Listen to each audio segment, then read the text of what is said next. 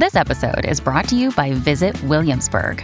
In Williamsburg, Virginia, there's never too much of a good thing. Whether you're a foodie, a golfer, a history buff, a shopaholic, an outdoor enthusiast, or a thrill seeker, you'll find what you came for here and more. So ask yourself, what is it you want? Discover Williamsburg and plan your trip at visitwilliamsburg.com. When you need mealtime inspiration, it's worth shopping Kroger, where you'll find over 30,000 mouth-watering choices that excite your inner foodie. And no matter what tasty choice you make, you'll enjoy our everyday low prices, plus extra ways to save, like digital coupons worth over $600 each week. You can also save up to $1 off per gallon at the pump with fuel points. More savings and more inspiring flavors make shopping Kroger worth it every time. Kroger, fresh for everyone. Fuel restrictions apply. Welcome to the New Books Network. Welcome to the New York Institute for the Humanities podcast, now at the New York Public Library. I'm Robert Boynton. In this week's episode from The Vault, we hear a lecture on the revival of narrative in history by Lawrence Stone. Professor Stone taught at Princeton from 1963 to 1990. He is best known for his books The Crisis of the Aristocracy, The Causes of the English Revolution, and Family, Sex, and Marriage in England. This evening's lecturer is Lawrence Stone, Dodge Professor of History at Princeton University and Director of the Shelby Colm Davis Center for Historical Studies. Professor Stone's scholarship is wide-ranging and consistently innovative. His most well-known works include The Crisis of the Aristocracy, The Causes of the English Revolution, and most recently, Family, Sex, and Marriage in England, 1500 to 1800, which I just learned has been banned in South Africa as pornography. Professor Stone is also broadly known for his reflections on trends in contemporary historiography. Tonight's lecture, The Revival of Narrative, I think falls into this category, and I'm pleased to present Professor Stone. Historians have always told stories. From Thucydides and Tacitus to Gibbon and Macaulay, the composition of narrative in lively and elegant prose was always accounted their highest ambition. History was regarded as a branch of rhetoric. For the last 50 years, however, this storytelling function has fallen into ill repute amongst those who have regarded themselves as in the vanguard of the profession, the practitioners of the so-called new history of the post-Second World War era. Now, however, I detect evidence of an undercurrent which is sucking many of these prominent new historians back again to some form of narrative. The two essential ways in which narrative history differs from structural history is that its arrangement is descriptive rather than analytical, and its central focus is on man, not circumstances. It therefore deals with the particular and the specific rather than the collective and the statistical. Narrative is a mode of historical writing, but it is a mode which also affects and is affected by the content and the method. Now, the trends I'm identifying tonight should not be taken to apply to the great mass of historians. All I'm trying to do is to point to a noticeable shift of content, method, and style amongst a very tiny but disproportionately prominent section of the historical profession as a whole. History has always had many mansions and must continue to do so if it is to flourish in the future. The triumph of any one genre or school eventually always leads to narrow sectarianism, narcissism, and self-adulation, contempt or tyranny towards outsiders, and other disagreeable and self-defeating characteristics. And we can all think of cases in which this has happened. I don't wish to be sued for libel, so I won't give them to you. In some countries and in some institutions, it has been unhealthy, it seems to me, that the new historians have had things so much their own way for the last 30 years. It's also, I think, essential to establish once and for all that this essay is not trying to chart observed changes in historical fashion, not to make value judgment about what is good and what are less good modes of historical writing. No one is being urged to throw away his calculator and tell a story. Now let us go back and start with examining the causes of the abandonment of narrative in the first place around the 1940s or thereabouts. First, it was widely recognized, with some justice, that answering the what and the how questions in a chronological fashion, even if directed by a central argument, does not in fact go very far towards answering the why questions. Second, historians were at that time strongly under the influence of Marxist ideology. Third, they were powerfully attracted by social science methodology, which is, I suppose, why history is often classified as a social science in some universities like my own. As a result, they were interested in societies, not individuals, and were confident that a scientific history could be achieved, which would in time produce generalized laws to explain historical change. Here I must pause to define what is meant by scientific history. The first so-called scientific history was formulated by Ranke in the 19th century and was based on the study of new source materials. It was assumed that the close textual criticism of the hitherto undisclosed records buried in state archives would once and for all establish the facts of political history. In the last 30 years, there have been three very different kinds of scientific history current in the profession, all based not on new data, but on new models or new methods. The three are the Marxist economic model, the French ecological demographic model, and the American climatric model. Methodology, I beg your pardon. Well, we all know what the old Marxist model was, that history moves in a dialectical process of thesis and antithesis through a clash of classes, which are themselves created by changes in control over changing means of production. In the 1930s, this idea resulted in a fairly simplistic economic social determinism, which affected very many young scholars at the time, including, I may say, myself. It was a notion of scientific history which was strongly defended by Marxists up to the late 1950s, as can be demonstrated by the fact that the abandonment of the subtitle of the journal Past and Present, remind you, was, quote, a journal of scientific history, close quote, that abandonment did not take place until 1959. I was present at the meeting when it did take place, and I assure you we had to fight for 2 hours to get that subtitle removed. It should be noted that the current generation of neo-Marxists, as they call themselves, seem to me to have abandoned most of the basic tenets of traditional Marxist historians of the 1930s. They are now as concerned with the state, with politics, with religion, with ideology, as their non-Marxist colleagues. And in the process, I can see, they have dropped the claim to be pursuing scientific history. The second meaning of scientific history is that used since 1945 or thereabouts by the Annales school of French historians, of whom Professor Lois-Ladurie may stand as a spokesman. According to them, the independent variable in history is shifts in the ecological balance between food supplies and population, a balance necessarily to be determined by long-term quantitative studies of agricultural productivity, demographic changes, and food prices. Now, this type of scientific history emerged from a combination of long-standing French interest in historical geography and historical demography, coupled with a methodology of quantification. Lois-Ladurie told us bluntly that, quote, history that is not quantifiable cannot claim to be scientific, close quote. The third meaning of scientific history is primarily American. It is based on the claim, loudly and clearly expressed by the climatricians, that only their own very special quantitative methodology has any claim to be scientific. According to them, the historical community can be divided into two. There are what they call the traditionalists, who include both the old-style narrative historians dealing mainly with state politics and constitutional history, and the new economic, demographic, and social historians of the Annales and Past and Present schools, despite the fact that the latter use quantification, and that for many decades the two groups were bitter enemies. Indeed, in France, they didn't speak to one another at all.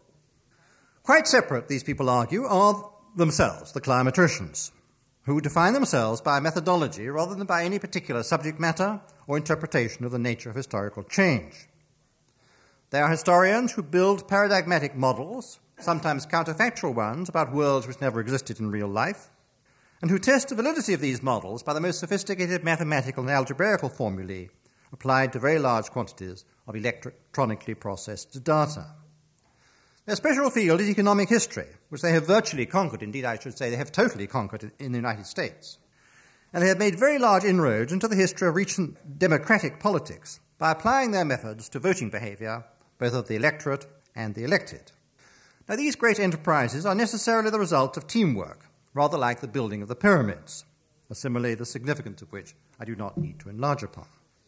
The results they achieve cannot be tested by any of the traditional methods, since the evidence is buried in private computer tapes not exposed in published footnotes. And in any case, the data is often expressed in so mathematically recondite a form that they are unintelligible to the majority of the historical profession. The only reassurance to the bemused laity is that the members of this priestly order disagree fiercely and publicly about the validity of each other's findings.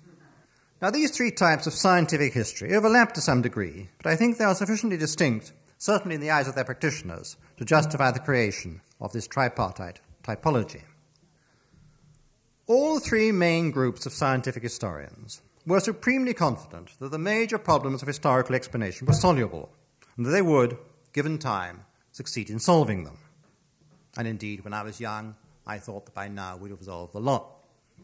Cast-iron solutions would, they assumed, eventually be provided for such hitherto baffling questions as the causes of great revolutions, the French, the Russian, the Chinese, and so on, or the shifts from feudalism to capitalism, or from traditional to modern societies.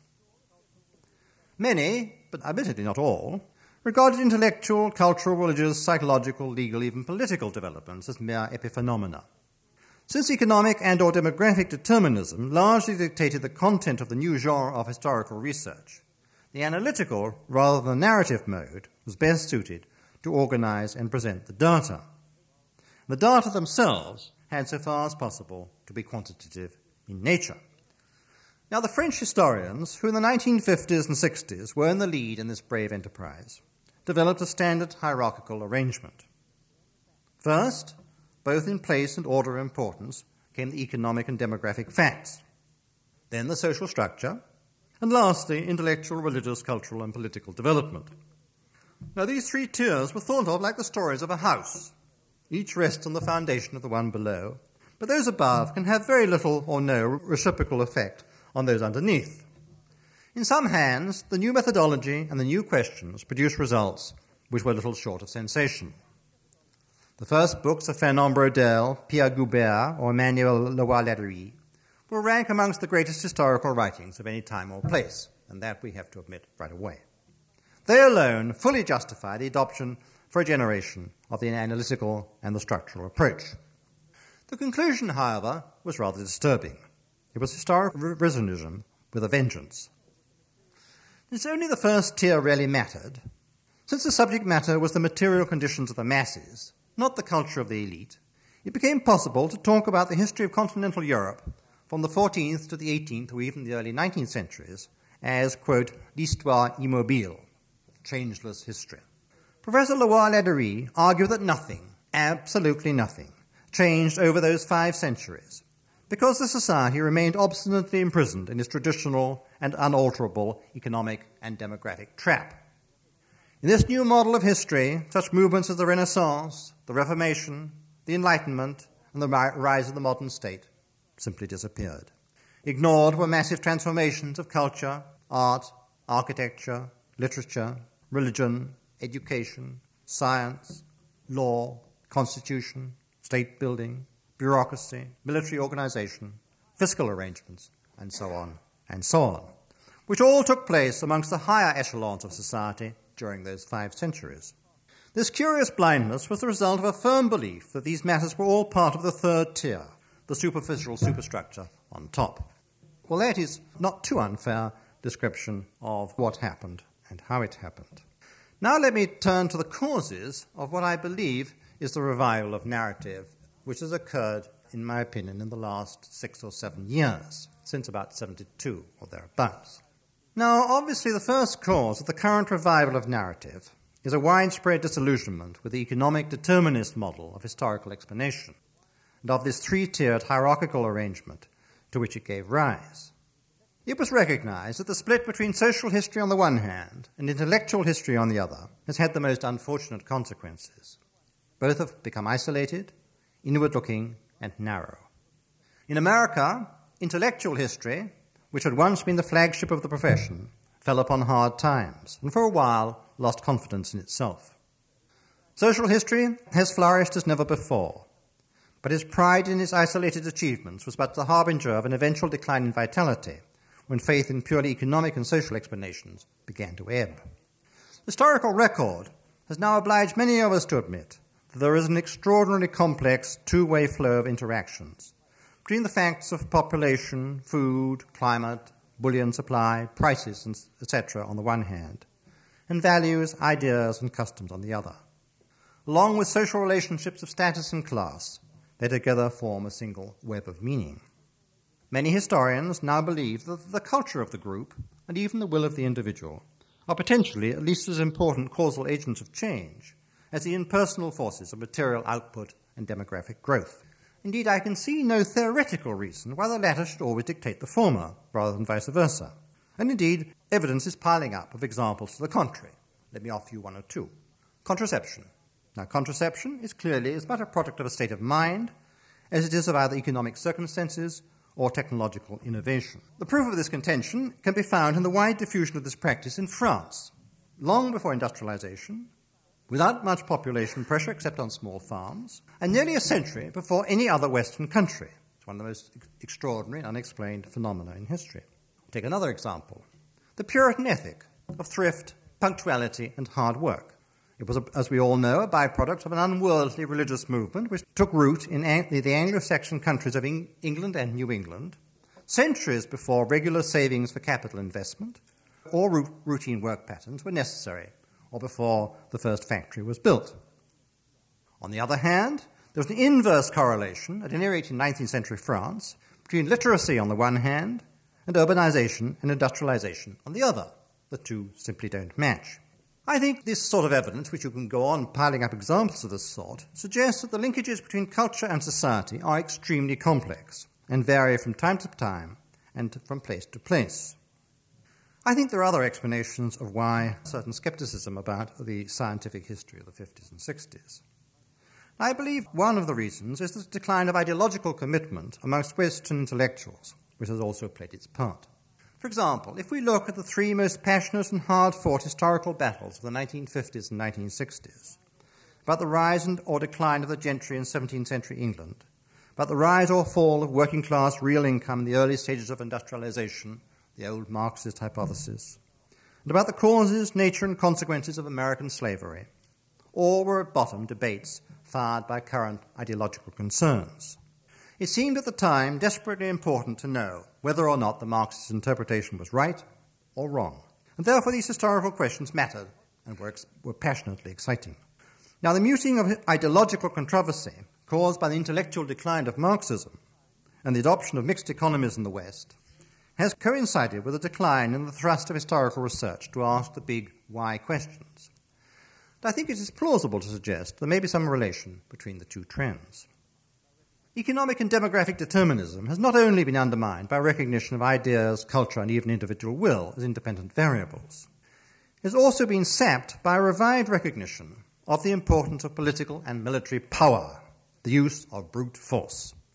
The new historians of the 1950s and 60s will undoubtedly, I believe, be severely criticized in the future for their failure to take sufficient account of political organization and decision-making and the vagaries of military battle and siege, destruction and conquest.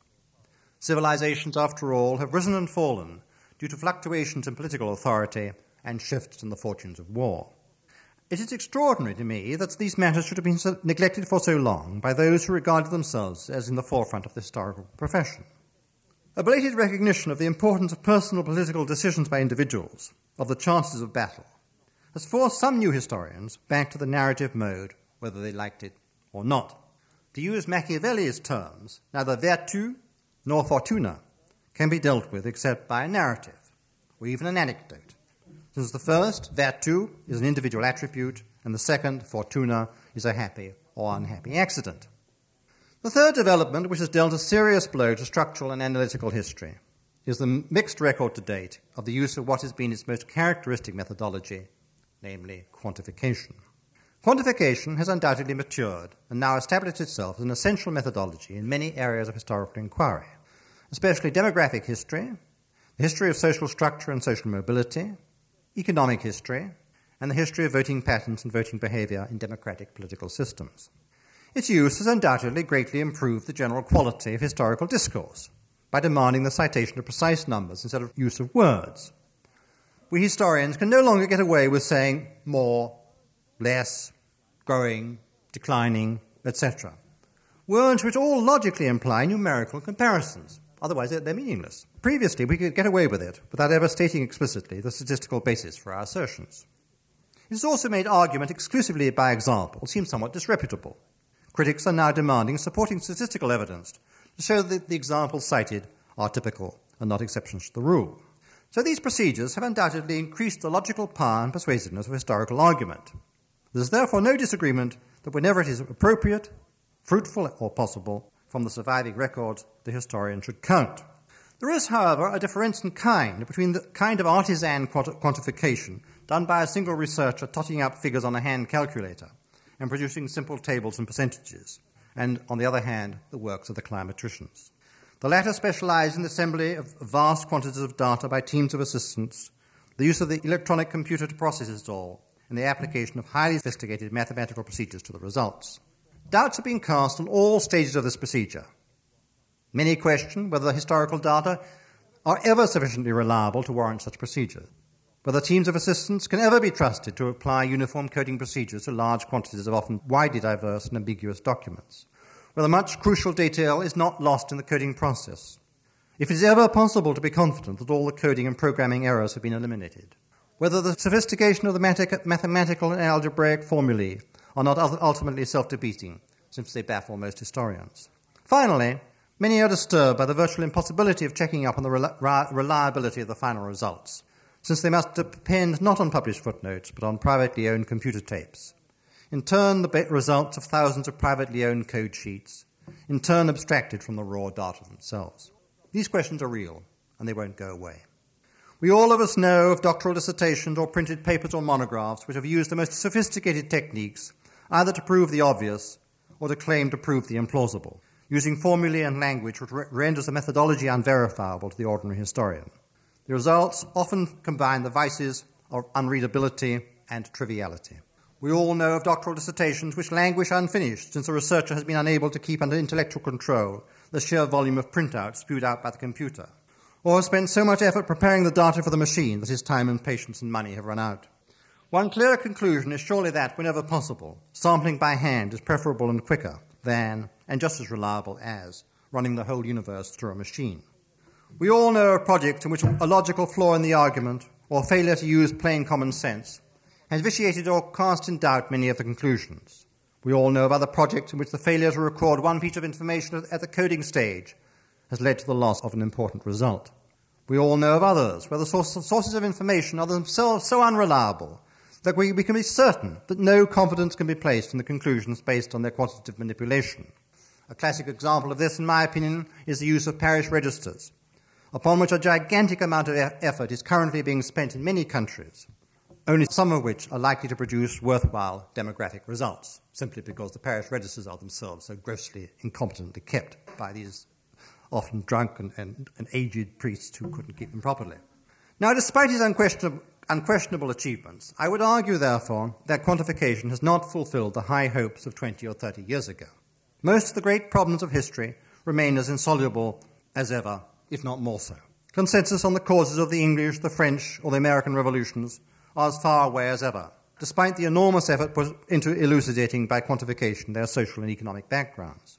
The causes of industrialization and urbanization remain as obscure as they were when I was a student. 30 years of intensive research on demographic history has left us more rather than less bewildered. We now do not know, as we thought we knew when I was a student, why the population ceased to grow in most areas of Europe between 1640 and 1740. We don't even know why it began to grow again after 1740, or even whether the cause was rising fertility or declining mortality. We know nothing. Quantification has told us a lot about the what questions of historical demography, but relatively little so far about the why. The major questions about American slavery remain as elusive as ever, despite the application to them by Fogel and Engerman of one of the most massive and sophisticated quantitative studies ever mounted. His publication, so far from resolving most problems, merely raised the temperature of the debate. Urban histories are cluttered with statistics, but mobility trends remain as obscure as ever. Today, no one is quite sure whether English society was more open and mobile than the New England or the French in the 17th and 18th centuries, or whether the gentry or aristocracy were rising or falling in England before the Civil Wars, and so on. We're really no better off now in these respects than were James Harrington in the 17th century or de Tocqueville in the 19th. On any cost-benefit analysis, the rewards of large-scale computerized history have so far only very occasionally, indeed perhaps never, justified the input of time and money. And this has led historians to cast around for other methods of investigating the past, which will shed more light with less trouble. In 1968, Leroy Ladurie prophesied that by the 1980s, we're there now, quote, "The historian will be a programmer, or he will be nothing."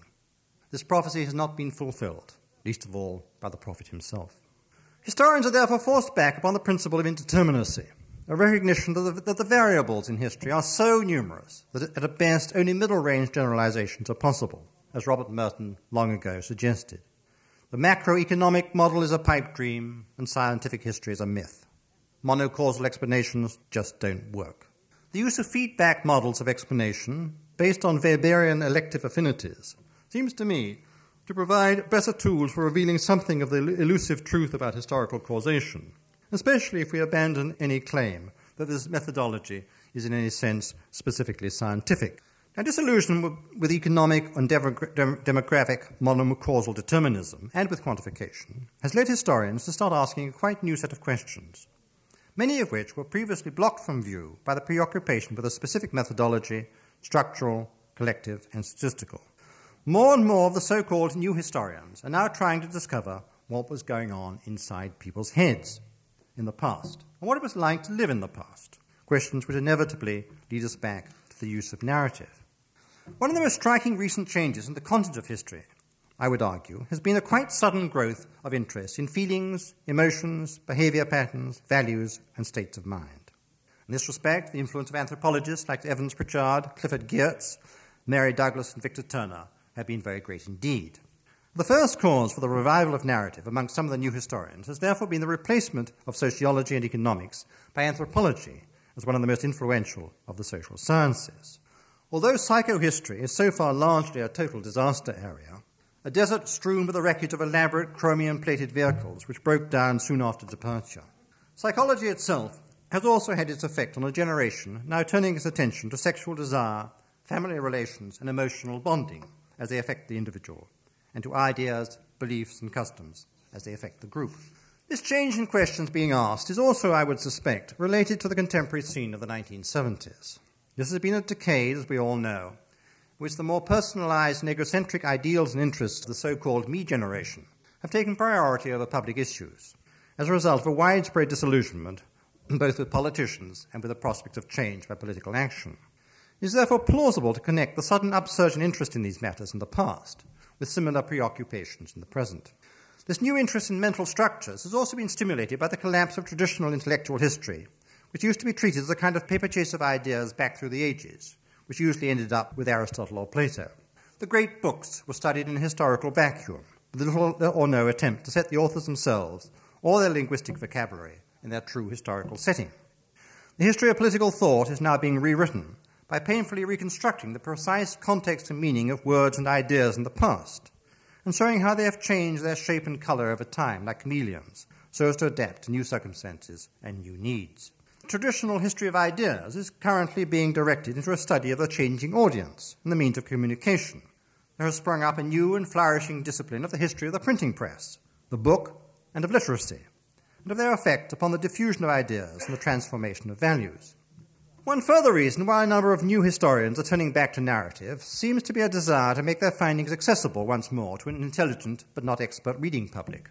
It is eager to learn what these innovative new questions, methods, and data have revealed, but cannot stomach indigestible statistical tables, dry and analytical argument, and jargon-ridden prose. Increasingly, these new historians have found themselves talking to each other and no one else. Their findings have appeared in professional journals, or in monographs so expensive and with such small press runs, usually under 1,000, they have in practice almost entirely been bought by libraries. And yet the success of popular historical periodicals like History Today or L'Histoire proves that there is in fact a large audience out there ready to listen, and the new historians are now anxious to speak to that audience, rather than leaving it to be fed on the pabulum of popular biographies and textbooks. After all, the questions asked by the new historians are those which preoccupy us all today. The nature of power, authority, and charismatic leadership, the relation of political institutions to the underlying social patterns and value systems, attitudes to youth, old age, disease, and death, sex, marriage, and concubinage, birth, contraception, and abortion, work, leisure, and conspicuous consumption. the relationship of religion, science, and magic as explanatory models of reality, the strength and direction of the emotions of love, fear, lust, and hate, the impact upon people's lives and ways of looking at the world of literacy and education, the relative importance attached to different social groupings, such as the family, kin, community, nation, class, and race, the strength and meaning of ritual and symbol and custom as ways of binding a community together, moral and philosophical approaches to crime and punishment, patterns of deference, and outbursts of egalitarianism, structural conflicts between status groups and classes, the means, possibilities, and limitations of social mobility, the nature and significance of popular protest and millenarian hopes, the shifting ecological balance between man and nature, the cause and effects of disease. All these are burning issues at the moment and are concerned with the masses rather than the elite. They are more relevant to our lives than the doings of dead kings, presidents, and generals. Well, that sums up what I think are the causes for the change which I see in progress at the moment, and which I think is about to become much more evident. Let me now provide you with some evidence that the change that I have suggested to you is in fact occurring. It seems to me one can point to a significant number of the best-known exponents of the new history who are now turning back to the once despised narrative mode. Yet when they do, they and their publishers still seem a little embarrassed. For example, in 1979, the Publishers Weekly, which I understand is an organ of the trade, promoted the merits of a new book, The Story of the Trial of Louis XVI, as a matter of fact, with these very peculiar words. Quote, "Jordan's choice of narrative rather than scholarly treatment is a model of clarity and synthesis." Just stop and think about this. Jordan's choice of narrative rather than scholarly treatment is a model of clarity and synthesis. Clearly the critic liked the book, but thought that narrative, by definition, can't be scholarly. And often when a distinguished colleague of the new school writes a narrative, his friends tend to apologize for him, saying, well, of course, he only did it for the money, and we all try to slide past it that way. Now, despite these rather shamefaced apologies, the trends in historiography in content, method, and mode are evident, it seems to me, wherever one looks. Let's give us some examples. One of the most extraordinary publishing stories in history, it seems to me, is that of Norbert Elias's path-breaking book about manner, The Civilizing Process. Published first in Germany 40 years ago, it has suddenly been translated first into French and now into English. It deals, for those of you who don't know about it, about such key aspects of manners and behavior as the invention of the handkerchief, the fork, and the nightdress, and things of this sort, which, in fact, are all linked together if you think very carefully about them. It's the nature of the personality, privatizing one's fluids and one touching people and so on. Dr. Zeldin has written a brilliant 2-volume history of modern France, in, startlingly enough, a standard textbook series. This is a book which ignores pretty well every aspect of traditional history and concentrates on little other than the emotions and states of mind. Indeed, when it's been translated into French, it has been translated as L'Histoire des Passions Françaises, which shows you how the French look upon it anyway, and that can hardly be called a textbook. Professor Philippe Ariès has studied the responses over a huge space of time to the universal trauma of death by telling a vast number of stories about how people have responded to death. The history of witchcraft has suddenly become a growth industry in every country, as has the history of the family, including that of childhood, youth, old age, women, and sexuality. If I may say so, in my opinion, the last two topics, women and sexuality, are in serious danger of suffering from intellectual overkill. The French have a word to describe this new topic, mentalité, which unfortunately is neither very well defined nor easily translatable into English. But storytelling, the circumstantial narration in great detail of one or more happenings, based on the testimony of eyewitnesses and participants, is clearly one way to recapture something of the outward manifestations of the mentalité of the past. Analysis certainly remains an essential part of the enterprise, which is based on an anthropological interpretation of culture that at any rate claims to be both systematic and scientific. But this cannot conceal the role of the study of mentalité in the revival of non-analytical modes of historical writing, of which storytelling is one. There has even, remarkably enough, been a revival of the narration of a single event. Professor Georges Duby has dared to do what a few years ago would have been unthinkable. He's devoted a book to an account of a single battle. Now, who on earth has written a book about a battle for the last 30 years? The Battle of Bouvines. And through it he has illuminated the main characteristics of early 13th century French feudal society. Carlo Ginzburg has given us a minute account of the cosmology of an obscure and humble early 16th century North Italian miller, and by it has sought to demonstrate the intellectual and psychological disturbance at the popular level caused by the seepage downwards of Reformation ideas. Emmanuel Leroy-Ladurie has painted a unique and unforgettable picture of life and death, work and sex, religion and custom in an early 14th century village in the Pyrenees. His book, and of course I'm talking about Montaillou, is significant in two respects. First, because it has become one of the greatest historical bestsellers in 20th century France. Second, because it doesn't tell a straightforward story. There is no story. It just rambles around inside people's heads. And it is no accident this is one of the ways in which the modern novel differs from that of earlier times. More recently, he has told the story of a single bloody episode in a small town in southern France in 1580, using it to reveal the cross-currents of hatred that were tearing apart the social fabric of the town. Carlo Cipolla, who has hitherto been one of the hardest of hard-nosed economic and demographic structuralists, has just published a book which is more concerned with an evocative reconstruction of personal reactions to a terrible crisis of pandemic, an outbreak of plague, than with establishing statistics on morbidity and mortality, which is certainly what he would have done 10 years ago. For the first time in his life, he's told a story. Eric Hobsbawm has described the nasty, brutish and short lives of rebels and bandits around the world, so as to define the nature and objectives of his primitive rebels and his social bandits. E.P. Thompson has told the story of the struggle in early 18th century England between the poachers and authorities in Windsor Forest, in order to support his argument about the clash of plebeians and patricians at the same time. Robert Danson's latest book tells the story of how the great French encyclopédie came to be published, and in doing so has cast a flood of new light on the process of the diffusion of Enlightenment thought in the 18th century and the problems of catering to a national and international market of ideas. Natalie Davis has presented the narrative of 4 charivaris, or ritual public shame procedures, in 17th century Lyon and Geneva, in order to illustrate community efforts to enforce public standards of honour and propriety. The new interest in mortality has itself stimulated a return to old ways of writing history. Keith Thomas's account of the conflict of magic and religion is constructed around a pregnant principle, along which are strung a mass of stories and examples. My own recent book on changes in the emotional life of the English family is very similar in intent and method, if not in achievement. Now, all the historians mentioned so far are mature scholars who have long been associated with a new history, asking new questions, trying out new methods, and searching for new sources. Now, they all seem to be turning back to telling stories. There are, however, I think 5 differences between their stories and those of the traditional narrative historians. First, they are, almost without exception, concerned with the lives and feelings and behaviour of the poor and obscure, rather than the great and the powerful. I am the odd man out in this respect. Second, analysis remains as essential to their methodology as description, so that their books tend to switch rather awkwardly from one mode to the next. Third, they are opening up new sources, often sources of criminal courts, which use Roman law procedures, since these contain detailed written transcripts of the full testimony of witnesses under interrogation and examination. Fourth, they often tell their stories in a different way from that of Homer or Dickens or Balzac.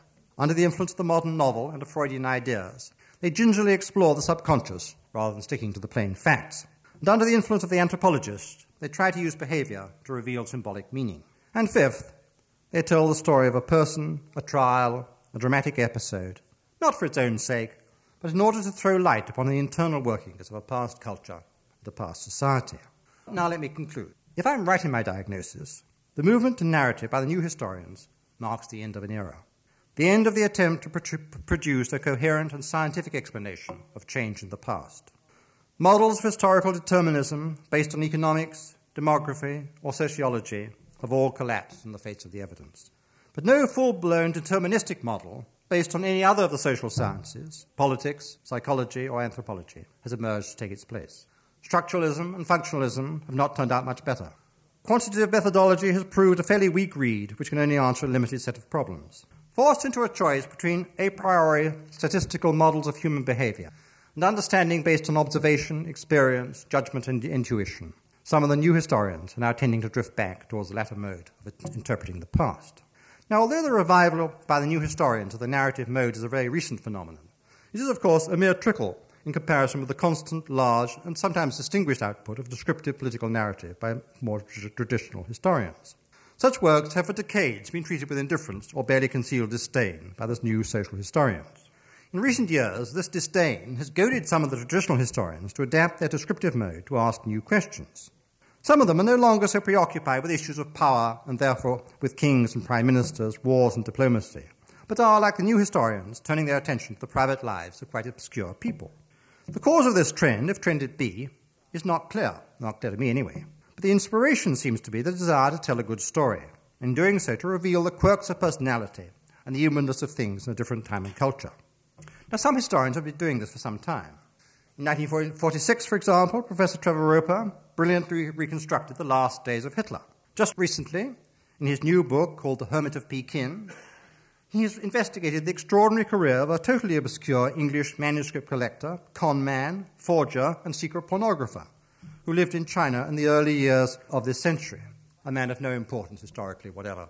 The purpose of writing this entertaining yarn seems to have been sheer pleasure in storytelling for its own sake, the pursuit and capture of a bizarre historical specimen.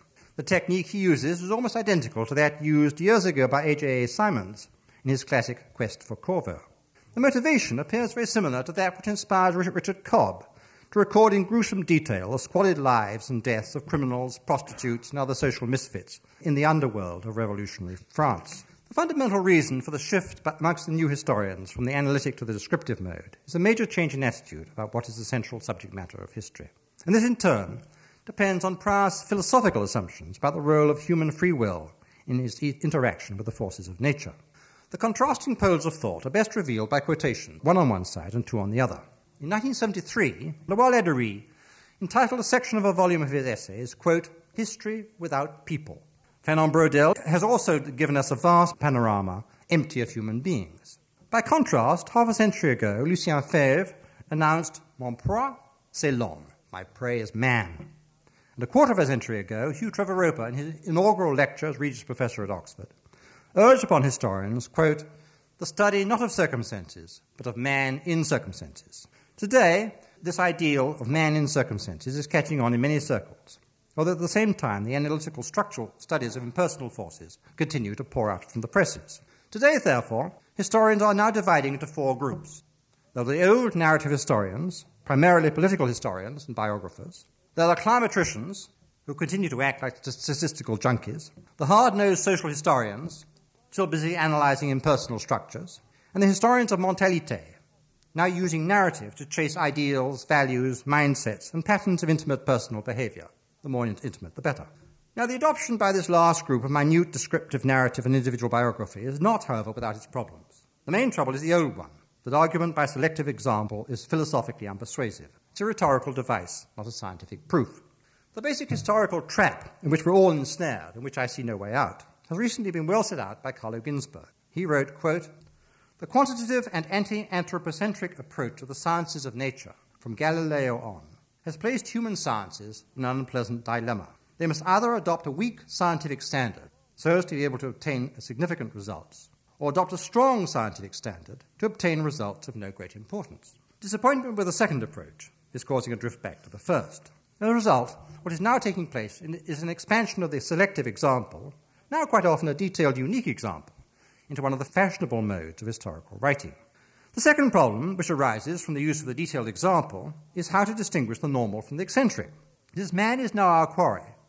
The narration of a very detailed story of a single incident or personality can make both good reading and good sense. But this will only be so if the stories do not merely tell a striking but fundamentally irrelevant tale of some dramatic episode of riot or rape, or the life of some eccentric rogue or villain or mystic, but are selected for the light they can throw upon certain aspects of past culture, some general aspects of past culture, not specific to the individual himself. The other problem concerns interpretation, and is even harder to resolve. Provided the historian remains aware of the hazards involved, storytelling is perhaps as good a way as any to obtain an intimate glimpse of man in the past, to try, in fact, to get inside his head. The trouble is that if he succeeds in getting there, the narrator will need all the skill and experience and knowledge acquired in the practice of analytical history of society, economy, and culture if he is to provide a plausible explanation of some of the very strange things he's likely to find there. He may also need a little amateur psychology to help him along, but amateur psychology is highly tricky material to handle successfully, and some would argue it's impossible. Another obvious danger is that the revival of narrative may lead to a return to pure antiquarianism, to storytelling for its own sake. And I think the more recent books of Trevor Roper and Richard Cobb are enormous fun to read, but are both wide open to criticism on both counts. Moreover, many practitioners of the new mode, including Cobb, Hobsbawm, Thompson, Lawal-Edery, Trevor Roper, and myself, are clearly fascinated by stories of violence and sex, which appeal to the voyeuristic instincts in us all. On the other hand, it can be argued that sex and violence are integral parts of all human experience, and that it is therefore as reasonable and defensible to explore their impact on individuals in the past as it is to expect to see such material in contemporary films and television and novels.